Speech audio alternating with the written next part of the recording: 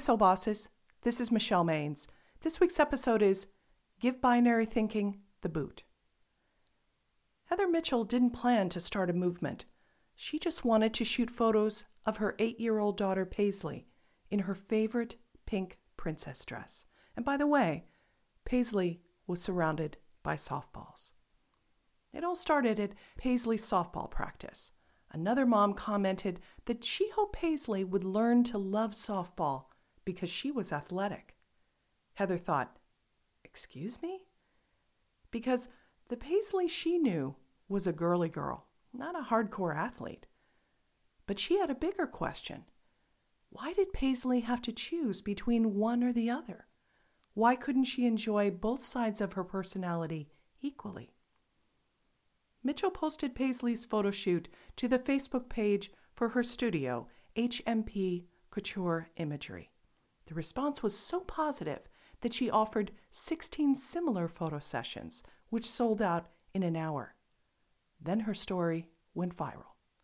So far, Heather has shot empowering pictures for everyone from a new adoptee from foster care to a cancer patient to a girl born with a partial arm. What's the common denominator? Words like no, can't, and not good enough aren't in their vocabulary. Heather encourages girls to do it all. So what can we learn from Heather for the June series Raise Your Game, where we're talking about how to change soft spots into strengths? Her story shows how snap judgments, like the one the mom made at softball practice, instantly restrict you.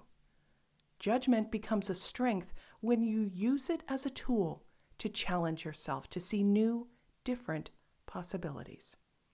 Has your first reaction become a million different versions of no? Perhaps your internal script sounds like, I wouldn't be any good at that. Nope, that will never work. Or, there's no other option. Let's reframe those statements. Would your best friend hang out with you if you constantly told them all the things they couldn't and shouldn't be doing? No way. So why talk to yourself like that? You can get out of your rut by using the soft skill of discernment.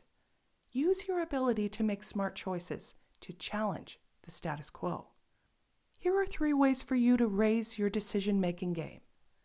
Make it fast by taking 30 seconds to declare, by challenging old ways of thinking, I now quickly and easily break out of self-imposed limits. Make it deep by taking 30 minutes to reflect on times you've immediately told yourself no. Did you say no because you needed to gain more skills? Or did you push back or walk away because you were afraid to fail?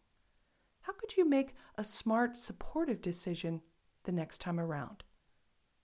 And make it real by pushing yourself this week to change an automatic no into possibility thinking. Break out of the box by finding the path to a smart yes. There's a lot of good waiting for you, but you'll have to say yes. I'll see you next week.